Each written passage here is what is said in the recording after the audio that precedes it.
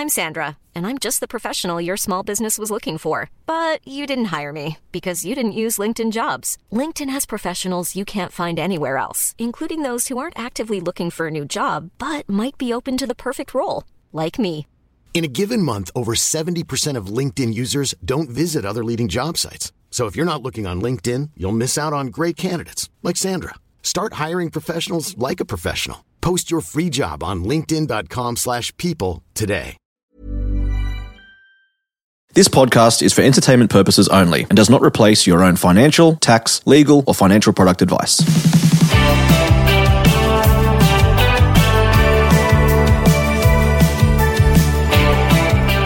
Hello Australia, welcome to My Millennial Money. I'm Glenn James and this guy is John Pigeon. And today, John, we've got a bonus episode. It's a deep dive episode. Yes. We're talking about buying off the plan. Now, lots to get through. Lots. And who better to talk to us about off the plan properties than our good friend Luke Racer-Berry from Third Eye. Welcome back, Luke. Well, it's great to be back. Thanks for having me, Luke. everyone. I think last time you were on, I wasn't around. No. I was overseas or something. That's right. Yeah. That was in Newcastle, wasn't Yeah. it? We went live up there. We did a follow-up, actually, because we did one together, Yep. and then I did one with Pidge, Yeah. which was great. So for those new to the podcast or who may not have heard you on the podcast before, can you tell us a little bit about Third Eye, Yep. your company, a little bit about you? Because I like to show people the person, not the position as well. For sure. All that stuff. And we're just going to answer some questions about buying off the plan. And I might get you to explain the process with buying off the plan in a perfect world, how it works. For sure. But over to you, Racer, and we'll see where we go. Well, look, it's great to be here. Love what you guys represent, helping the young people get into property. I remember when I was young, and Pidge and I go way back, I was 24 years old. I'm a kid from Gunnedah in country New South Wales, and when I moved to Sydney, I fell in love with property and what that represented. I saw that as my way to create wealth, and buying and selling real estate, or trying to keep it as much as we can. And me and two mates, another Gunnedah boy, Ron Dad and Bobby Huxley, the three of us joined forces when we were about 24 years old. I'm 42 now, so we've been going a little while.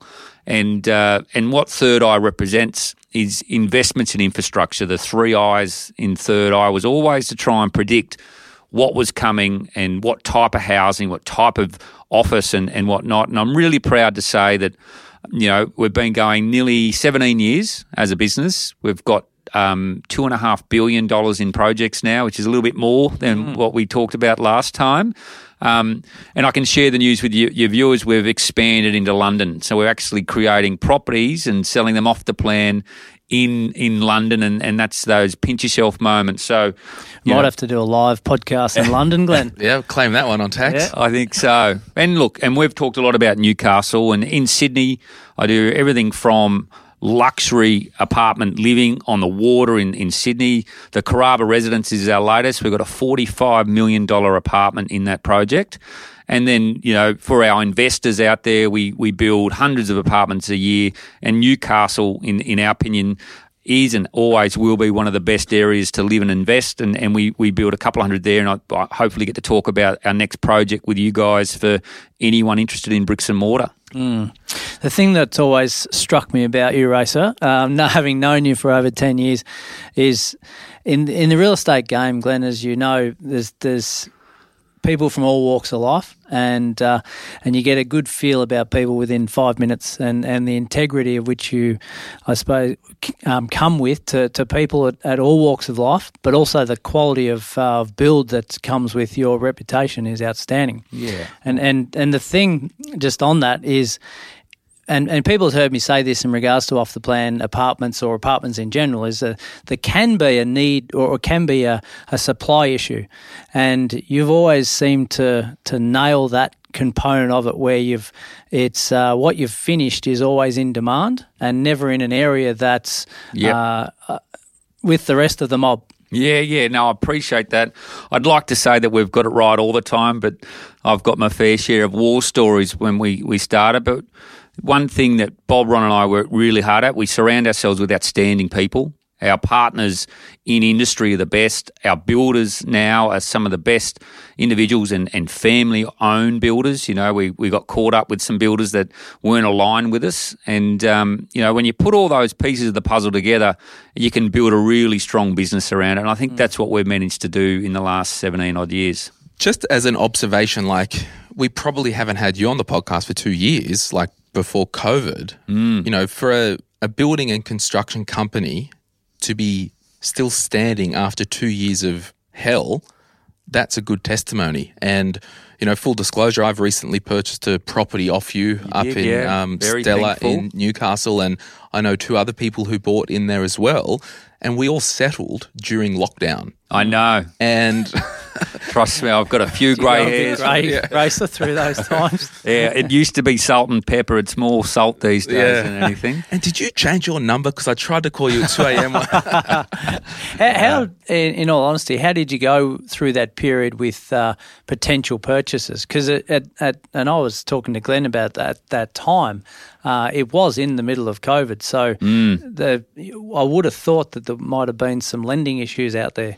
Yeah, look, I remember the Stella buys had to settle in lockdown. So you imagine trying to do pre-settlement inspections, even for banks to do valuations and so forth. And again, it comes to that team, that the ability to write out these things. And I'm really happy to say that all our properties valued up, which is important when buying off the plan. I know we're going to talk about that later, but because of who we are in that market in Newcastle, you know, this was our 7th project. We had a really robust system to engage with valuers and finance people, get them access so they could settle. I think out of the 150 odd apartments in that one, only a couple didn't settle because, you know, circumstances changed. I wouldn't say it was because of COVID, but the amazing thing, and, you know, Glenn and a number of the buyers, they were in the money at the time of settlement. So it wasn't a bad thing, you know, for us as a developer that we simply let them out of the contract and we managed to resell that property for significantly higher than what they bought it off the plan for, you know, 18 months, 2 years before. So, we were lucky that we matched the market. Like, you can't be too aggressive on pricing when you launch. There's that saying, there's got to be enough meat on the bone for everyone at the end, and we're pretty committed to that. I'll say as well, like, you said that saying last time, and it stuck with me on a personal note, just the way, you know, I conduct my own business, the way I interact with John, and we've had frank conversations like, hey, John, like, you know, it has to be a win-win for everyone. It can't be just me screwing John or John screwing me. So it's got to be more than I agree, yeah. Like, so, because that speaks to longevity. And, I just want to thank you for that, I guess. Well, at the end of the day, the reason we've got repeat buyers, and that's the exciting thing, we're launching this next one, and there's circa 185, and I think there's 50 buyers already that said, I'm going again. And that the reason we've done that is everyone wins. I get to make some money. They've got a great investment that they've now got equity that they can use to buy the next one, or they're going to sell that and continue to upgrade, get a little bit higher up the building. So everyone needs to win. It doesn't matter whether you're selling fish and chips or whatnot. You know, there's got to be a return on investment or some value. And I've always believed we can't get scrape every dollar out of the barrel. We've got to leave a little bit for everyone to win. So in a perfect world, what's the process like for somebody purchasing a property off the plan? Yep. Well, the first they got to find a developer like us, I would say, you know. I would suggest they need to do their research. And we've all read the newspaper headlines about buildings cracking and whatnot. But if you're going to buy something that doesn't exist yet, first check the developer out and then ask who the builder is. And if those two have a track record and can point at buildings, walk you through them, tick. That's my first thing, you know. Can I just make a point to that? Someone reached out to me a few weeks ago. They've listened to the podcast. They said, look, I'm looking at this development on the Central Coast. What do you think of it? I said, well, have you Googled the developer? Yeah, I have, but I can't find it. I can't find them. So alarm bell number one, isn't it? If they haven't got a track record in Australia at least, and ideally in the areas that you're working with, then it's important, isn't it? Oh, without a doubt. And even beyond that, who's the architect and who's the consultants? Because, I love our industry. We've got one of the best, the highly regulated industries in Australia, but there are people that cut corners. And for people that are buying their first off-the-plan investment, you don't need to retire on it. I know you want to make money, but just pick something that is in a good area, good developer, good builder, who's their architect, and do a little bit of DD. And I know Pidge and all the properties he sold in his time does that really well. So that's what, Scott Shaffron, who builds ours, has been building in Newcastle for over 30 years. He knows what's in the ground conditions and it just puts us in a really good position to deliver outstanding results for our clients.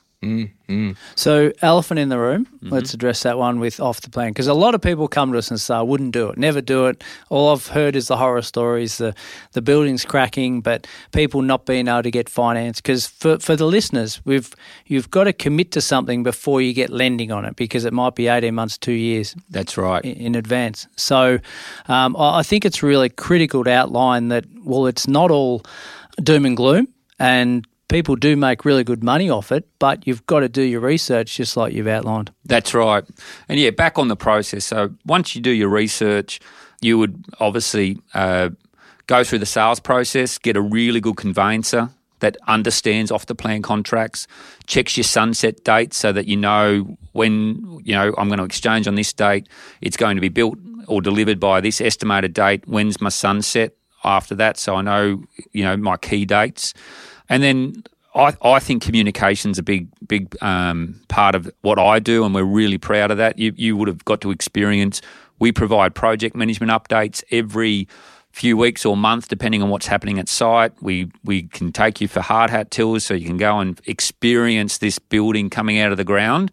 So finding people that are going to deliver that experience, and then by the end of it, hopefully an outstanding property that then starts renting or doing whatever it's supposed to do for you. That's the process you should follow. So just getting really practical, if there was a unit that was $500,000, yep, you go through the sales process and go, yes, I want that one.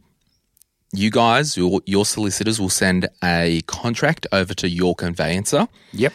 The conveyancer will read through that, iron out anything that needs to be clarified or whatnot. And then you will pay a 10% deposit. That's right. That goes into a trust account. Yes. So it's not sitting in your little kitty. Don't touch that. I got a nice bit of interest over the years. You did, on that. Yeah. And then, so that $500,000 property, you've got to come up with $50,000. Yeah. Just to start with. And on the interest, like I gave that 100% back to you. Some developers try and split that. And I'm like, well, that's your money. You're trusting me to build it, so I think you're entitled to 100% of it. But that's it. Essentially, your 10% sits in a trust account. My job is then to go and get enough 10% deposits and enough sales to then convince the bank to lend me the 60 or 100 million that I need to build it. And then the sort of the cogs start turning. And, again, checking the developer out, have they done these projects before? In Newcastle, we are very successful at that launch and getting that debt cover. And I'm sure you've come to some of those events, but we've got a lot of VIP clients, a lot of financial planners that have real estate arms or whatever that refer their buyers to us. And I'll get 100% debt cover before we borrow the money from the bank, and I'll self-fund the groundwork, so we won't use bank debt for that. And that just brings a robust system in, and we'll follow that through for this one in Newcastle. I'm going to come back to that, but before we do, the rest of the process. So we've signed, I've paid my 10% deposit. Yep. And you say, okay, Glenn will be ready in 2024 June. Yes. For example. Now, that means you let the builders build it and you get on with your life. There's no point even speaking to a mortgage broker at this time because they can't get pre-approval because this property doesn't exist yet. That's 100%, yep. Now, the sunset clause, and everyone might hear the word sunset, that basically means what? So a sunset for me and for the buyer is just a drop dead date that I have to deliver the building by a date, or you can just rescind. And get your 10% back. You get your 10% back, you keep your interest and whatever. If I pass that sunset date, I have to reach out to you and ask you to extend it again. All right? And those dates are really in place for my funding because things sometimes take a little bit longer than you'd like. And trust me, I don't like delays because when I'm drawing down tens of millions of dollars, I'm paying interest on it. So we're totally aligned with the buyer to finish by our estimated date. Yeah, because if there's someone who wants to finish the build more than the buyer, it's you. It's me, 100%. And look, in Newcastle, we've got a good handle on things and things can take a little bit longer than we'd like, but those sunset dates are buffered so that we've got enough time in case there is an issue that slows us down, like lots of bad weather or whatever it may be. COVID even. Yeah, well, that COVID, wow, we could only have a certain amount of people on site. Scott and his team in Newcastle were outstanding on how we implemented a COVID safe plan very quickly. Newcastle was lucky you didn't get caught up in the mandatory shutdown in Sydney. I had two sites, nearly $500 million worth of real estate shut for 2 weeks. Yeah. And that cost us, at one stage it was $70,000 a day profit gone. Damn. Now, I think that sunset clause is an interesting one because people, and it's the same with house and land when you're building a house, isn't it? Where you say, well, the sunset clause is like 12 months longer than what we think it should take to build. Well, it's not the builder's intent to water that 12 months out, is it? Not at all. As you've mentioned, Glenn, it's get it done as soon as we can. But people freak out when they see that date is so far in advance. Yeah, and look, it is important for the listeners out there. The solicitors will advise you that you're under contract up until that end of that sunset date, but it really is because of the funding for me. I need to have a sunset so the bank's comfortable that the contracts are binding if there's a little bit of a delay. Now, 3 months out, for example, you might let your future homeowners or investors know that, hey, we're looking good to, get approval or I forget the word, finish it. That'll do. Occupation certificate. That's it. OC. Get the OC. And we're not talking about Orange County, although you should do a place there. Good. At that point, I contacted my bank. That's right. And said, hey, or my mortgage broker, because I'm pro mortgage broker here, hey, these guys are, ready to go. Yep. Can we get the ball rolling? And then at that point, they go, pre-approval, and then they say, look, here's a conditional approval to say, we will give you the mortgage once OC has been received. That's correct, yeah. And then it kind of all works there. But I just want to say, Luke and John and everyone listening, not every financial strategy is for everyone. That's right. And a lot of people get their knickers in a knot around this off-the-plan stuff. It's like not everything is for everyone. So the shoe's got to fit. And, an off-the-plan might be a good scenario for me as an investor because, I'm confident I can settle that in 3 years' time and it's not impacting my life. Yep. Or it could be in 3 years' time, I would love to live there. So I've got a bit of time. So I just want to say loud and clear, it's okay if you're enraged with all this off-the-plan stuff. It's not for everyone. For sure. And I agree. The square pegs in round holes, it's an old country saying. And, I believe that one of the safest investment vehicles is bricks and mortar because, let's face it, the land that they're building on these things on, we've stopped making it. And it's very difficult to get stuff approved. But, everyone's got to run their own race and just, start at a level that they're comfortable with and that's part of their plan. And I think if you're sitting there listening, contemplating either way, that the first question I would ask myself is my employment pretty secure over the next 2 to 3 years? That's right. Because that's the biggest hurdle, isn't it, is to say, well, when the development's completed, if I can't get lending, I'm out to water without a paddle. Yeah, and, my job, obviously to build these beautiful apartments or houses, townhouses, whatever we're doing with you, is I'm going to build that to the best ability that I can. And then 3 months out, when it's time to start talking to your broker, I'm going to send you emails. I'm going to then provide you with a valuation pack that's for you to provide to your bank or your funding partner that gives great comparables, background on the development, what's the level of finish, everything to make their job easier for this thing to develop. And a lot of people don't do that, but we put a lot of effort into that. And it's then just helping people on the journey so that when it's not stressful and you know, if it's your first property, you've teamed up with someone that can help you navigate that. John, do you want to read that question from Richard? And we may have touched on this, but we'll just quickly get through some of these because I think they're great questions, and we'll go from there. Cool. So Richard says, assuming the off-the-plan is purchased 1 to 2 years before it's completed, you could be settling during a pandemic, panic sell or super tightened lending criteria, anything that causes excess supply, which would likely to land you at shortfalling, as in lender value at much less purchase price and needing to cover the residual cost or let go your deposit. Or you could be settling during extreme demand, which would likely make you instant equity. Is this a correct general understanding? Yeah, look, that's two sides of the coin. The only thing I'd caveat that is that we did settle people during a pandemic and they made 15%. So it's funny, and I think pandemic or not, you would have made 15% during the delivery of that project, or thereabouts, 10 to 15. I don't know, maybe some did really well. I think I did better. Yeah. Good selection, Glenn. Thanks, John.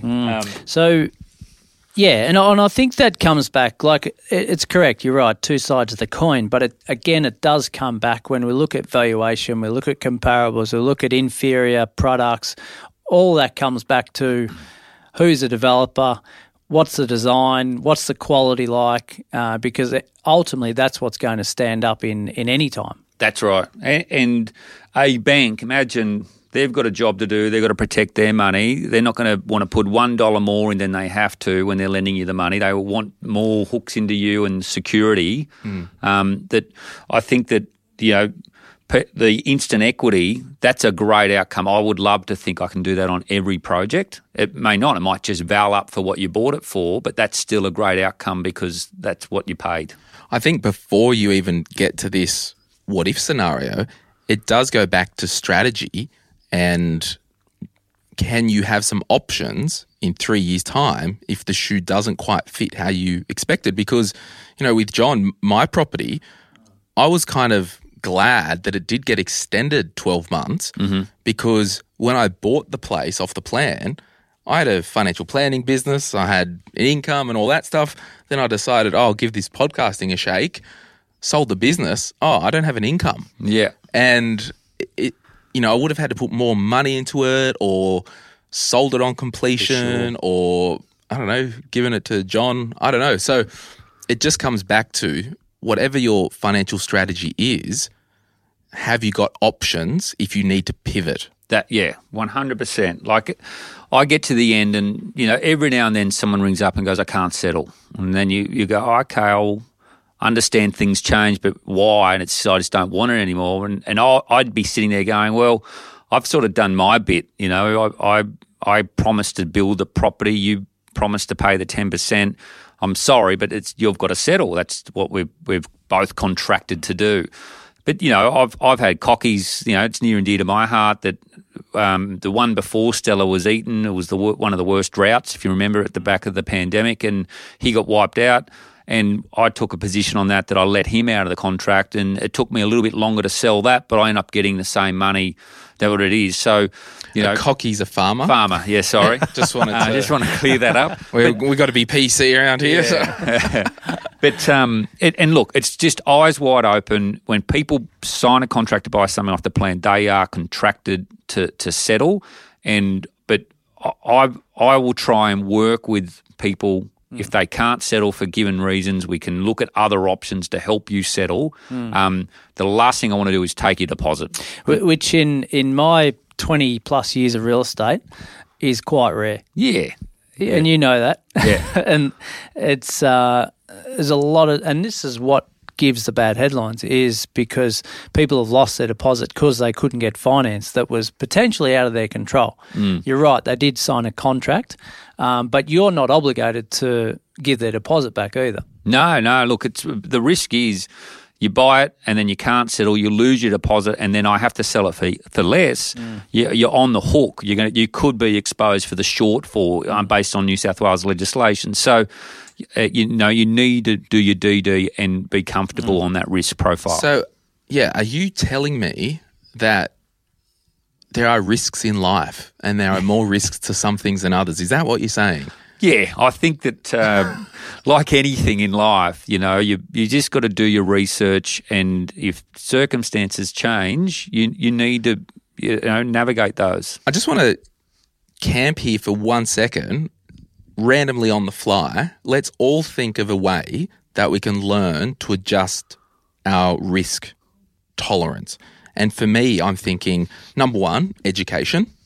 Learn about something that will help reduce any perceived risk. Number two, it might be, I'm going to be a property investor, but my first property might not be off the plan because it wasn't mine. Yeah. John, can you think of any other ways to help adjust a risk profile with investing? The first one, as you mentioned, is definitely education. Like that builds confidence to the point where you know the pros and cons of every decision you're about to make. Does that eliminate the risk altogether? Absolutely not. But I think when you start outsourcing things, that's when you get surprises. You've got to take it in-house and really spend the time. Yeah. Yeah, look, I would always reach out to your centres of influence. So they could be someone that's done it before. As an example, who's bought a property off the plan successfully and they've had their good and bad experiences. You should be leveraging off those and learn them. Don't go to Uncle Peter because he's an old real estate professional. That's one of the jokes that we had is that someone's about to buy, but because they've got a family friend that's a property expert, just go and see people that are unbiased, that can help you navigate your own journey and get the best advice possible. I think on that though, Racer, they're also too close to the emotional decision making, aren't they? When they're the uncle or the brother or the mother, they're thinking more about the emotion than they are the logic. That's right, yeah, and do the numbers. The numbers don't lie in real estate. That's one thing. You know what it's going to rent for. You know what it's going to cost in your strata fees and operating costs of that. So if you can afford to carry the property for some vacancy a couple of weeks a year and it's going to generate XYZ income, they don't lie.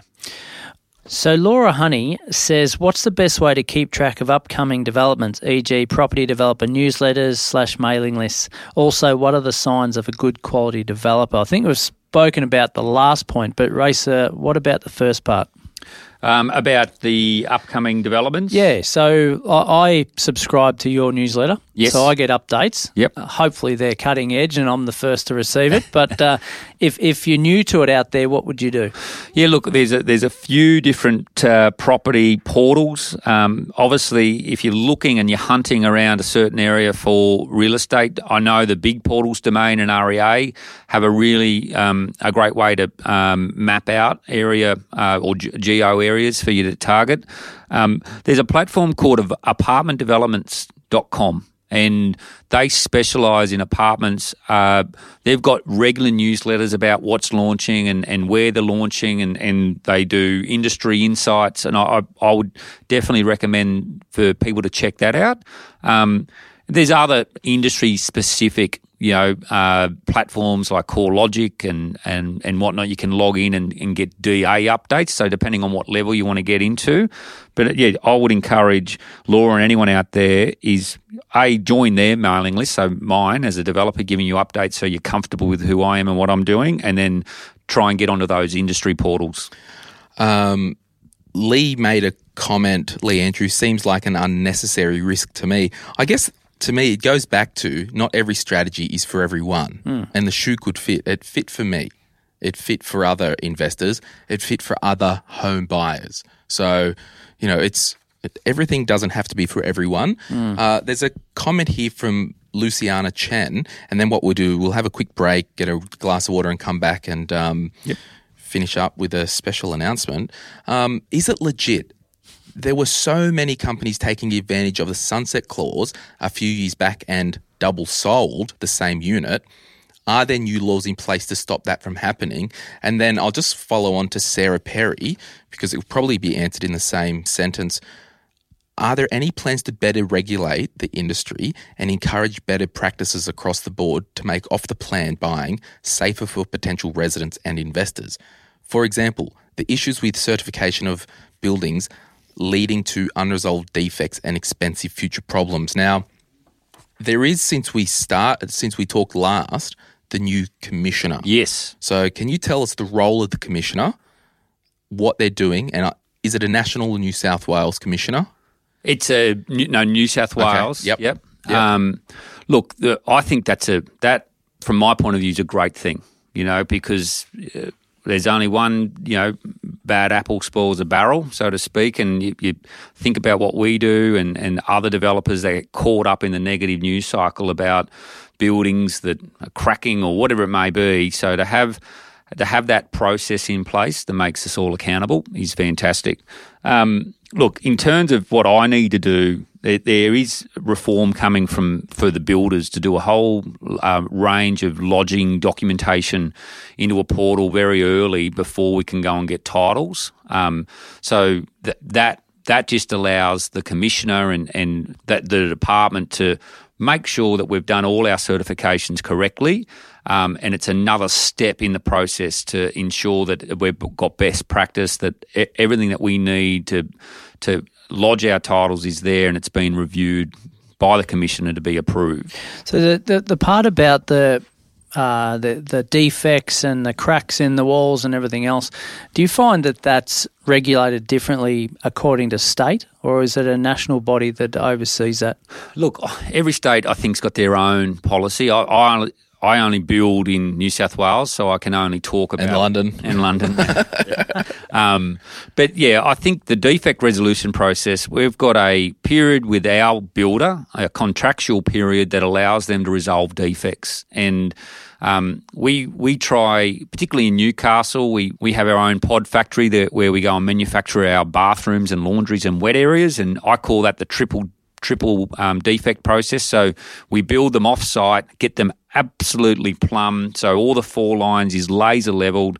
We then build it, tile it, put all the glazing in, and then lock that door, and it's defected in the pod factory. They then get shipped to site and laser leveled in situ where it needs to go within the building, and then the walls are built around and it gets plumbed in, and then it gets defected there, and then it gets defected at your building inspection. So, yeah, can I make a comment on that? The commissioner and I guess what you're doing, and I'll have to take John up to showing one of the units. On LinkedIn, I follow the commissioner on LinkedIn just for my own curiosity. Now, they're not only looking at structural things like, is there a big crack down the side of the building? This commissioner walked into a construction in Sydney, got his credit card out, and was tapping the tiles in the bathrooms. And he was saying what they're doing little dots of glue on the tiles, so they're not a quality tiling job, basically, where a proper tiling job, you'd probably just smother it all, stick the tiles. Yep. So contrast that to you guys building pods off-site. And I haven't actually said to this even before the recording for everyone, but it's a bloody schmick finish, that Stella building. Yeah. Like, very shut up, Luke. They're really good. And shut up.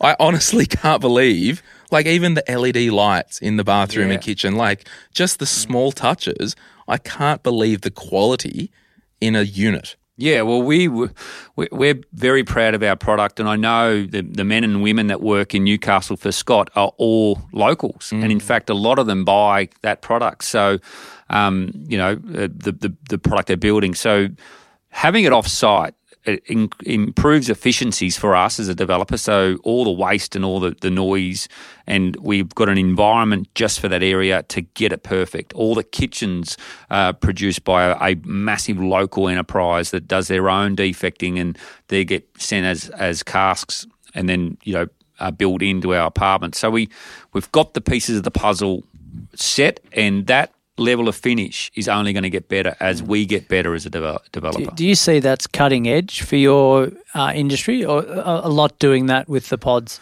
Yeah, they work. All the big boys do them, like all the major developers that build hundreds of apartments outsource the creation of their wet areas, their bathrooms. We do it on site. Like I think the next development will be a mix of pods and built in situ.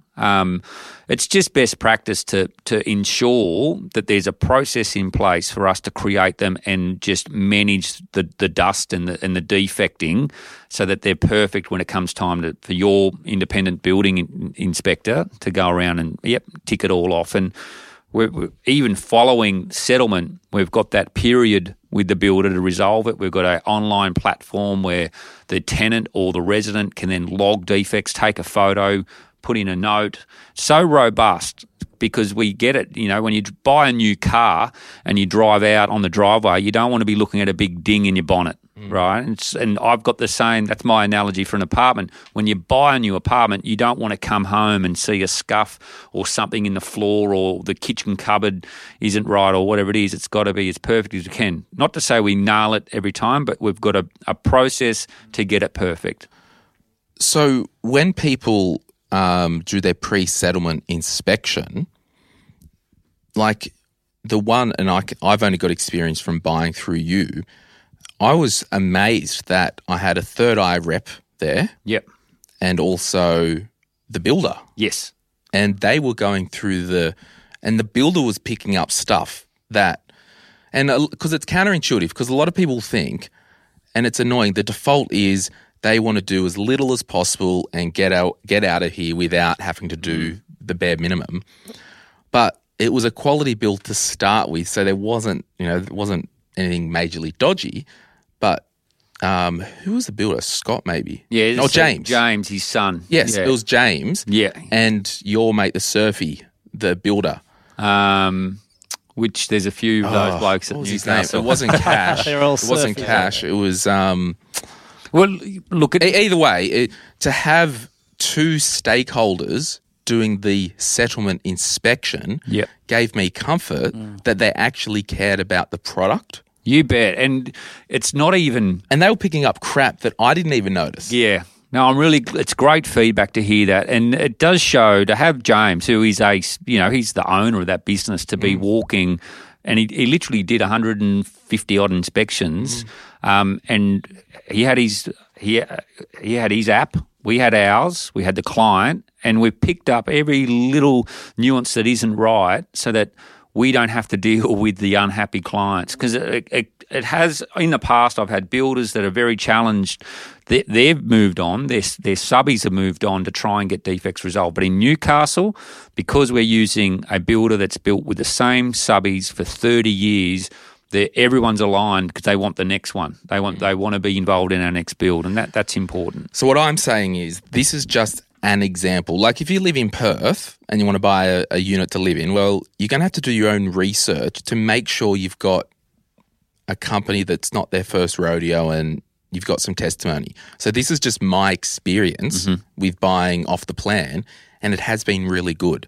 So I guess what I wanted to say is everybody out there, not every purchase is a horror story, and the horror stories probably make a small percentage of the drama that we see. Yeah, they're the ones that gets picked up by media and the noise, and you feel for people that have been let down and they've put their life savings in a deposit, and then the project that they've delivered is significantly different. There's a whole range of things in place in your contract to protect you. It's about the minimum size. That was a massive thing that's changed. It used to be within 5% of the size. If I went greater, then you could rescind, right? Which is fine. But if I went 4% and you're paying $10,000 a square metre, that's $40,000 worth of value eliminated. So now I need actually reach out to you. This is all part of the changes. reach out to you and say, hey, because of the construction, we've identified that we need to move a wall slightly or a pillar or whatever, you're going to lose a bit of space. What I want to propose is I'm going to update your contract to reflect that. If you're unhappy with it, you can rescind. If not, let's just, do it properly. And that's the sort of stuff that we're doing. I actually, and we will wrap it up soon, but just so everyone knows, full disclosure, when I purchased through you, the actual unit I got was slightly different, and that was around that change. So one of the side balconies had to be smaller. That's right, your council made us, Yeah, so I think they approached my solicitor and they said, hey, they've had to make the balcony smaller, but they've given you a bigger laundry / storage cabinet area. It was actually worked out better. That was the short answer. But quite often we do that, like with the plans, you imagine you've got a set of plans, and as you build them, things shift and move and whatnot. And I remember that there was a stack of apartments that the council decided that the balustrade had to be moved, and that impacted the outdoor. So we didn't want to lose that GFA. So we then put the GFA? The ground floor area that we're allowed to build on. Sure. And then we put that back in, and you got a better outcome internally, which is what base your values on anyway. But a good solicitor will protect their client when these things change, and there is more structure now with the delivery that protects buyers and me as a developer. It's a bit clearer. It's fairer. We'll take a quick break. We'll come back. Luke's got a special offer just for M3 listeners, so we'll be right back after this.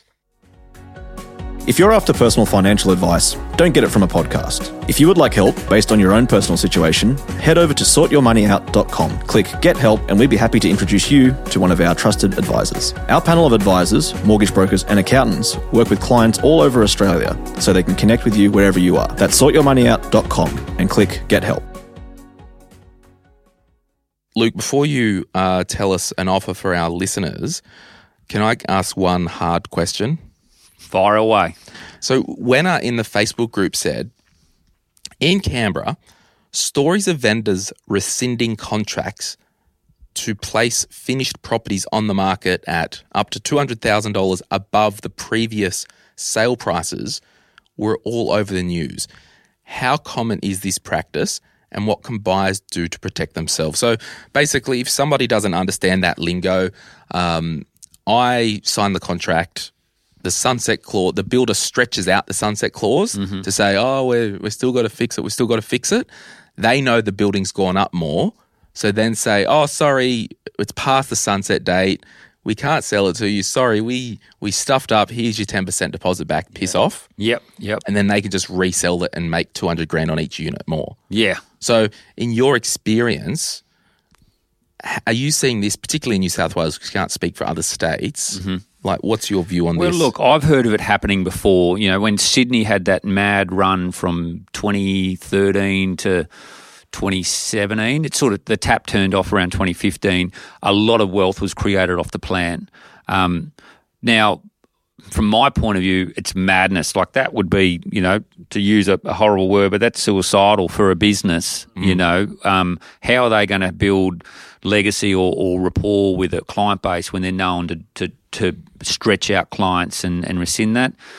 I've never done it. In 17 years, I've made my clients lots of money. I think we talked about you and, you know, over 15, 20%. That's your money. You went at risk, and I don't want to drag out beyond sunset, because if I weigh it up, the interest I'm paying on the delay is going to far outweigh the profit and the damage. But if you screwed me, I got a big mouth, you know what I mean? Like, 100%. Yeah. That's so short-sighted for whoever did that. And the problem with those companies that did that way back then is they just shut down and start up as something different. That's right. That's the annoying thing about it, which is a fair fear. But I think, again, coming back to who are you in bed with, and what's their history. That's it. So tell us about Newcastle. And I know this is an episode that's featured you guys, and we've just had you on as a friend, and, you know, there's no money exchange, like you're not paying us to be on this podcast. Yep. But probably should. We probably should have charged you. what are you doing in Newcastle? And tell us a little bit about the NDIS For sure. as well. So I don't know which way you want to Yeah, go. well, look, let's start the exciting project we're about to launch. We're launching on the 2nd of December, so before Christmas this year, is Dairy Farmers Towers. And when I started the West End, and it's crazy for me to be able to say this, you know, I started my career buying and selling other people's real estate, and here I am creating a set of towers. One's 100 metres, the other one's 85, and it's the cornerstone of the West End precinct, which Bob, Ron and I and Scott created 5-6 years ago now. And the W was the West Apartments, the 120 we delivered a few years ago, and then Eaton and Stella, so that's the WES, and the T was always going to be some towers in the West End. And we managed to secure this site. It's an old car park that's within the West End precinct, right near the transport interchange, that's got demanding views looking back at the harbour and the beaches and district. And we're building 185 apartments, 1, 2 and 3 bedroom apartments. We're also learning from COVID. I don't believe that apartment should be compromised with a study nook. So we've decided to build collaborative workspaces within the third space. So you're not going to compromise 10 to 20 square metres of your living environment to have a desk. You can go downstairs and there'll be a hot desk membership-driven thing within our development that you can use. So for that whole work-from-home movement, Newcastle, let's face it, one of the best areas, right on the beach. You've got the Hunter Valley with the wines. With that flexibility coming from work from home, we can see a lot of people might want to stick their big toe in the water and move to Newcastle and work from home 1 or 2 days a week. And we're going to build them a beautiful apartment with outstanding views right on the transport link, 2 hours or less to the city on the train, and you can have a little work from home environment within your community. So we're pretty pumped up about that, and that's launching. And we'd love to, let the My Millennial Money folks out there know we've got some amazing investor stock, and I'm working on a little offer that can help investors get in, with a little bit of a smaller deposit. All right, do tell. So there's this thing that I've found. I'm actually really excited about it, and it's called Coposit. Now, Coposit is to help a person that wants to get into property that might not have the 10% deposit. There's some challenges with it, is that the sales that use it isn't qualifying pre-sale, and it's all due respect to the buyers. I'm sure some people that can afford a 10% deposit may only want to do a Coposit because it's like it's $10,000 to exchange and Coposit the rest as it's getting delivered. So for the 2 years that it's under construction, you enter into a payment agreement with Coposit, and it gets paid into a trust account up to the 10%, and the agreement is that you've got to have your 10% paid within 3 months of OC, which is pretty fair. It's good for me. And so you could settle on the property and still pay you the deposit. Still owe you money. Still owe you money. So you don't, it's off the plan. Yes. So you exchange with $10,000. Yes. And then you Coposit. Yep. Small monthly increments. Yep. All the way up to OC, which is 10%. Yep. Then you go to your broker. Yep. Get your normal finance with a 10% deposit, and then you settle with me. Yes. Okay. So the 500K example. Yep. You put down your 10, you owe your 40, you've got 2 years, whatever that may be, to pay your 40 in monthly installments. Yep. Interest. Yeah, you don't no interest. No interest. It's free to the consumer. I actually pay the Coposit team to manage the payments. You're still under contract to buy the property at 10% deposit. So you have to, if you default during that 2 year period, like any contract, you're at least risk of losing the deposit. And then if I have to go and resell it for less, then it's the same as a traditional contract. So legitimate risks, but if someone is wanting to buy an investment property or move to Newcastle and live in it, yes, they could put up 10 grand now, for example. That's right. They've got a stable job, but it's expensive out there. Yep. And they could just cash flow that balance of the deposit. Yes. Up to whatever it is. If it's a $50,000 deposit, that 40 grand over the 2 years. That's right.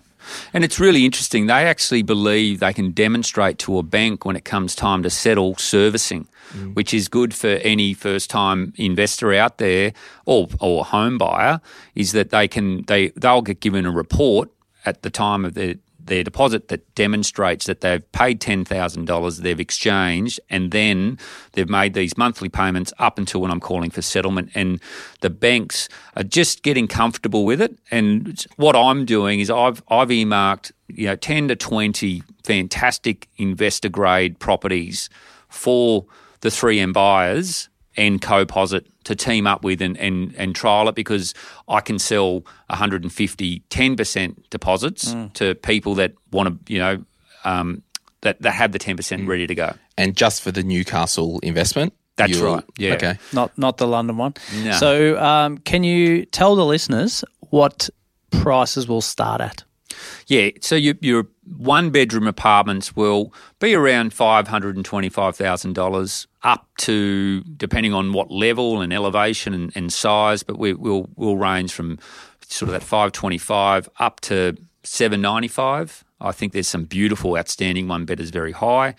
And then your two-bedders will start $695, which we're really trying to prices are just getting set, but it's around that $695 up to $1 million, and it's amazing to think Newcastle's at that market, but with 27-story buildings and outstanding amenity, I think we're really affordable. And then your three-bedders are just these floor plates that I've got. I'm thinking they're more suitable for downsizers, but they're going to be priced, around $1.5 to $2 million, and they're beautiful, large open plan, outstanding. How many square metres is your one-bedders generally? They're going to be between 50 and 60 square metres internally. What's the issue with one-bedders and size? Talk to me about that. So we've spoken about that in the past, and Race is well aware, and that's why he starts them at 50 square, is the banks don't generally val well on anything under 50 square. So why did they build them? Oh, look, there's different controls within council, the studios you'd call them. I don't see the value in them because they're very they're expensive to build, and they don't get great funding support. So I think that people are just maybe trying to jam boxes into their schemes. Yeah. It doesn't make sense to us, that's for sure. Well, we'll put a link in the show notes if someone wants to get in touch with your team, Racer, and if they do want to buy a property. Yeah, the important thing is that special offer will go out in the new year to the public, so your guys are getting it first. I'm assuming this will get... it will go up in end of October, start of November. We'll just have on our website a My Millennial Money drop down. So when you register, make sure you tick for that, because we're not talking about this publicly in the local media until after the new year. But your team will know that it's one of those deals. It's one of yours, yeah. All right. You bet. So there you go. And to be honest, you're probably the only property developer evil scum that I'll have on this podcast because I've had personal experience and it's not rubbish. Yep. So I'm comfortable talking about it, and it's not a financial product, so all that stuff. So if the shoe fits, it might fit for you. Yeah, well, I appreciate that. Like, we've spent a lifetime in a professional sense building this business up, and I remember being in little seminars with Pidge, over 10 years ago when we were educating people about Newcastle and the macro drivers, and I'm passionate about what we're creating there, and all I can guarantee, if anyone's interested in sticking their big toe in the water and bricks and mortar is something they'd like to experience, Newcastle is set to explode off the back of COVID, and we've got the great property for them to consider. I've got a proposition. Yep. You need to do something in the building where people can buy car spots, and I can rent them, because I would buy a car spot as an investment. Yeah, it's funny. Car spots. That was probably the only thing with Stella. Not enough visitor parks. Yeah, it's we did the research and we did that partnership with GoGet. That's right. Yeah. Right, to try and help with the visitor parks. People abuse them. Really? Right, and if we actually dedicated, instead of having visitors, we dedicated them to a car sharing scheme. 60% of our buyers are downsizers, and when they downsize, they usually have 2 cars and they sell 2 shitty cars and buy one good one, and then they can use the Go-Get as their secondary vehicle. But I agree, the beauty about this scheme, because we've got 1,000 square metres of commercial, at night time we're getting some tech involved that the commercial parks that we have to provide for our DA will be able to be flipped and turned into visitors during the evening. Hours. Yeah, okay. So we are exploring ways to lessen the impact, but parking, it's a difficult thing to navigate, I can tell you. Like, there is just not much parking at the West End. That's my only... And I know that's just my own personal observations. And the one thing that's coming, though, is there's Doma is building a massive car park. And then even in our development, we're building a car park.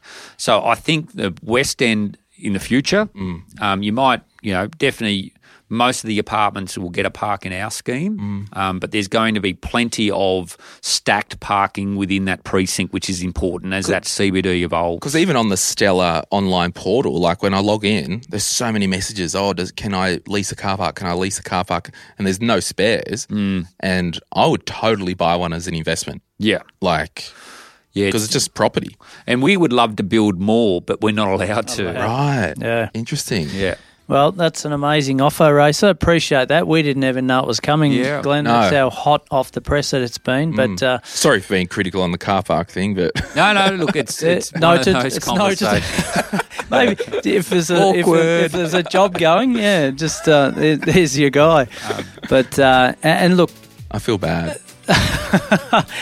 As a property coach, I don't endorse any particular asset type, and that's my bread and butter or uniqueness, whatever you want to call it. But if anyone wants any information or talk about their situation as to see whether this fits them or not, happy to have a chat. Fantastic.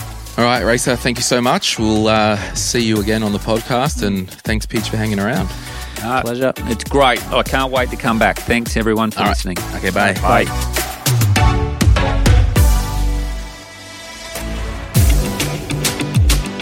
We acknowledge the Darkin young people, traditional custodians of the land on which our studio sits, and pay respect to their elders, past and present. We extend that respect to Aboriginal and Torres Strait Islander peoples who may listen to our podcast. My Millennial Money supports A21, a charity focused on abolishing slavery and human trafficking all over the world. Check out a21.org.au for more info. If you would like some other giving options, or if you're unsure about which charity you can support, head to thelifeyoucansave.org.au.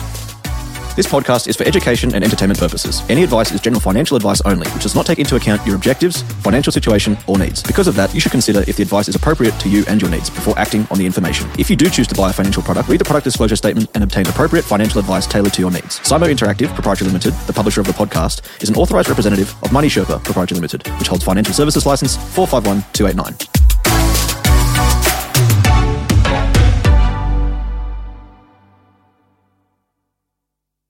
All right, everyone, we're back for a bit of an after party. We actually forgot to talk about one thing, and that was what Third Eye and Racer are doing at the NDIS housing. So this is really important, and I'm glad we are actually doing it towards the end, because the people who care about apartments and building will actually find this valuable. You bet. So give us a rundown. What's happening? Well, look, what we were very lucky.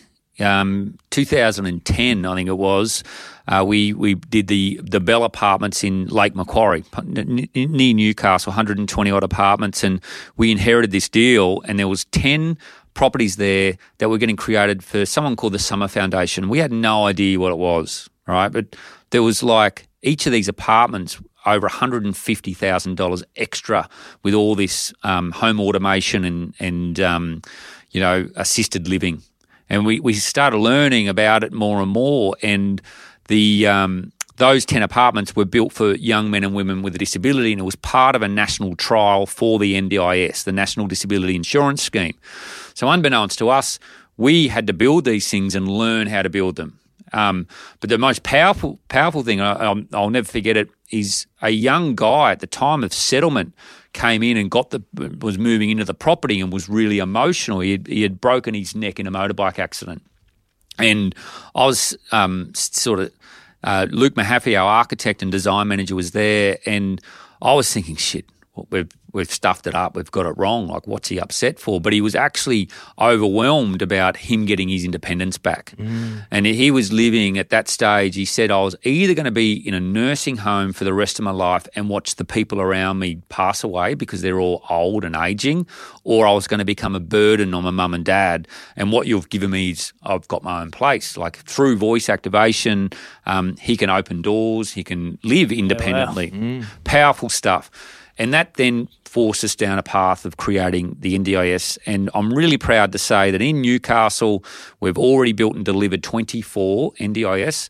We've proven that this type of housing can be built within medium and large scale schemes, because that was the trial, and that those members of our community that are often forced to the city edge and the peripheral away because it's more affordable now actually have purpose-built properties in the CBD on transport links, and they're great additions to the building community, and we're making a big positive change.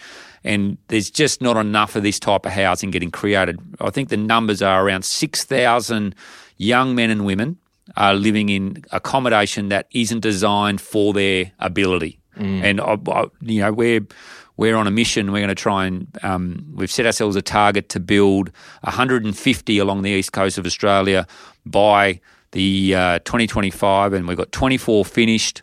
I've got a building in Tweed Heads, Coss, Port, and now the Central Coast. We're building homes, and yeah, it's a complicated asset class, creating properties for the NDIS, but shit, it's a rewarding one. That's awesome. So I actually went in one of the units when I was doing my inspection. I went down and went in, and it's just, it's all custom, accessible height, all automatic doors. Like, it's actually, if I had a disability and had a unit that had a lower kitchen, lower oven, it's just quite an amazing thing to see. And the fact that you're doing it is just amazing. And to the same standard that an able-bodied person's apartment is. And that's what I love, is that we've really worked out that whilst there is some limitations to a bench top that needs to elevate up and down so people can use it with a wheelchair, or the ovens need to be at a certain level to enable them, and the door needs to open a certain way. And they're all learnings that we've got for because we delivered a few. But there's a guy called Nick that lives in Eton in Newcastle, and we've heard he was from Singleton or out that way.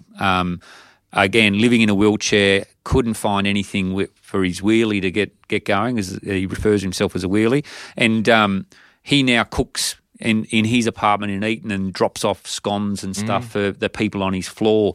And I think, it's changed his life, it's changed mine, it's changed my whole team. We've got a division called In Situ Housing that we've set up dedicated to building this type of housing. And we're really going to challenge how the people, the world thinks about incorporating this. So I couldn't imagine the amount of headaches you had when you first started designing this, because it's very different from what your cookie cutter product is. But do you think you've refined it to the point now where, as you say, you can go and push out 150 okay? And what's been your biggest challenge in that? Yeah, it's an interesting one, because you've got people living with a disability, with able-bodied individuals. So things like the lift that needs to be able, the buttons need to be at a certain height. I'm not going to say we've nailed it. We're still getting better. And I think, you know me long enough, I actually think we're just going to keep getting better anyway. We're going to continually challenge ourselves to create better product. Doesn't matter how good we get. Question, would you or have you gone back to some of the tenants after they've been there a year and said, hey, what's good and what's not? Yeah, our learnings for the NDIS, 100%. We learnt what sort of, like we put a Bose system in and it's really good, but we changed up our technology that we're using for the next participants, because that evolved so quickly that we're looking at the best elements there. The layouts I think we've nailed our layout for apartment living because you've got, doors need to be a certain width into the bathroom, how to get in the bedroom. You've got to plan to have hoists so that the carers of these participants can help lift them up and put them into bed and so forth. So all that. In terms of the property itself, who owns it? Is it a private investor? Do you guys still hold some? Yeah. What's the go? And maybe John can answer this as well in terms of investing. Yeah, well, Bob, Ron and I own all of ours, and we've got these legacy box that we've got in the creation of Third Eye, and one of that is that we want to create a legacy of projects, and 150 is our number, and we want to build that portfolio property up, and we may partner with a super fund. There's a lot of social responsibility for banks and super funds to own assets like this, so we believe we're going to do all the hard, complicated, messy stuff and get the properties built and the people in them, and then we may look at partnering with an institutional partner to own that asset class in the future. So yeah, reaching out, we always checking with clients what we can do better, what services, and a big important thing is Aruma used to be House with No Steps, is one of our providers. We work with a number of SILs, a specialist independent living advisor, and they help us qualify the participants to then move in. In terms of your question about investment, yeah, I think we may open up the apartments for investors to look at. It's complicated that, circumstances of a tenant could change instantly. And you need to be in a position, whilst the income, the NDIS is underwritten by the government and the rents are higher than the market rents, the risk is, say that person's circumstances deteriorate and they can't live independently, they need to move out, then they can leave that property within a day. And then it's vacant. Yeah. All right. Yeah. So it's not for everyone. Again, we talk about that on the podcast.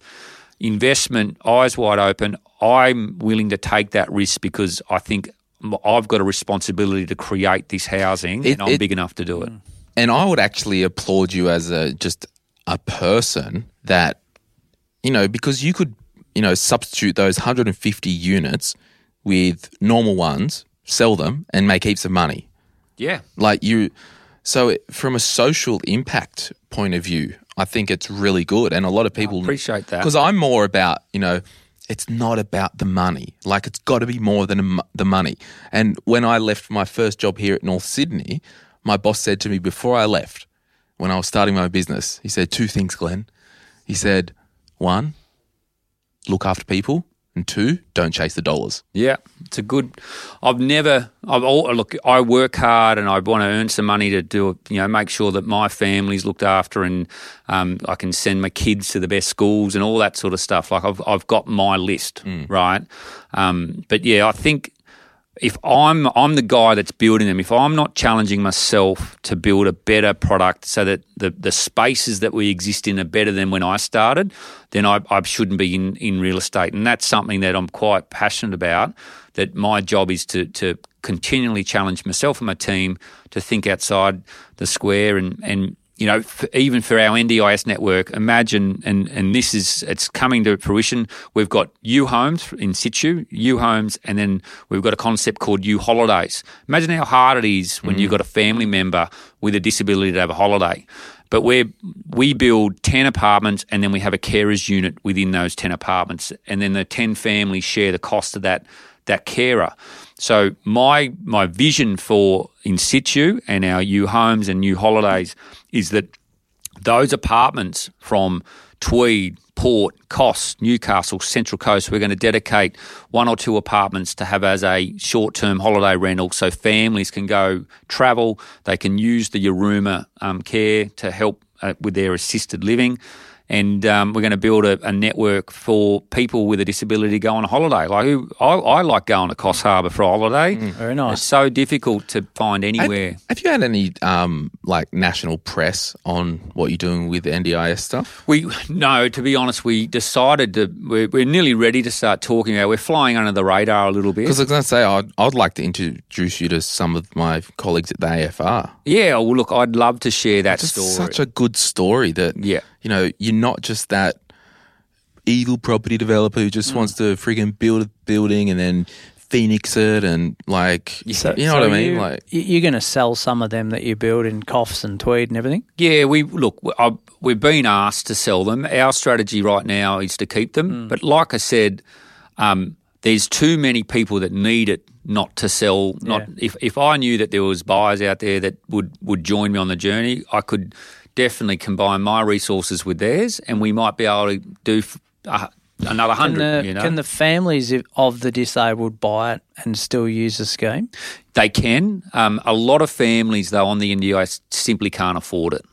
And also because their family member has some disability that may change their circumstances of living in that property, they often are quite happy just to rent, because then they can move if they need to be, say they're out in regional, New South Wales, and they're living in a property and they need to be closer to care, a hospital for rehab or whatnot. Yeah. And if you're still listening, traditionally NDIS properties haven't been the best investment over the journey because, as you mentioned before, Racer, they're too far out of town, they're in no good areas, and they've got no infrastructure and no public transport, whereas you're actually flipping the coin on that. It's almost the reverse. They're in CBD or on a train line or close to buses and everything else. Near shopping centres, it's got to be within a couple of blocks of the main street or a hospital or a precinct.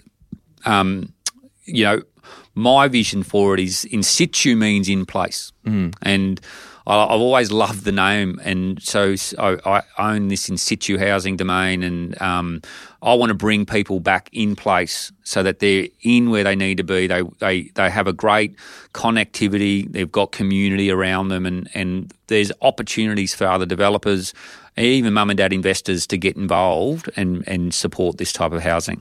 For those who are listening who are really into property, like, how important has it been for you to get professional advice along the way? Like, are you one that didn't want to do it and I'll do it myself? Like, what's... No, it's important. And, we've always engaged with the best accountants. Yeah. And you pay peanuts, you get monkeys, right? And I've always, all due respect to Uncle Peters out there, I use that a little bit, that the advice, you pay for it because you're expecting the best advice. So my tip would be, if you're starting a journey and you want to find out should you be doing it in family trusts or unit trusts or whatever it may be, go and sit down with a licensed financial planner or an accountant and then work out what suits you and your family and where you want to end up. Because I do stuff in my own name. I've got stuff with my business, and it's all different. It's all got different rules around it. Yeah, awesome. No, I really appreciate that insight. All right, we better let this guy get back to work. So busy man. Thanks so much, Luke from Third Eye. Appreciate it. No problems. Thanks, guys. Bye.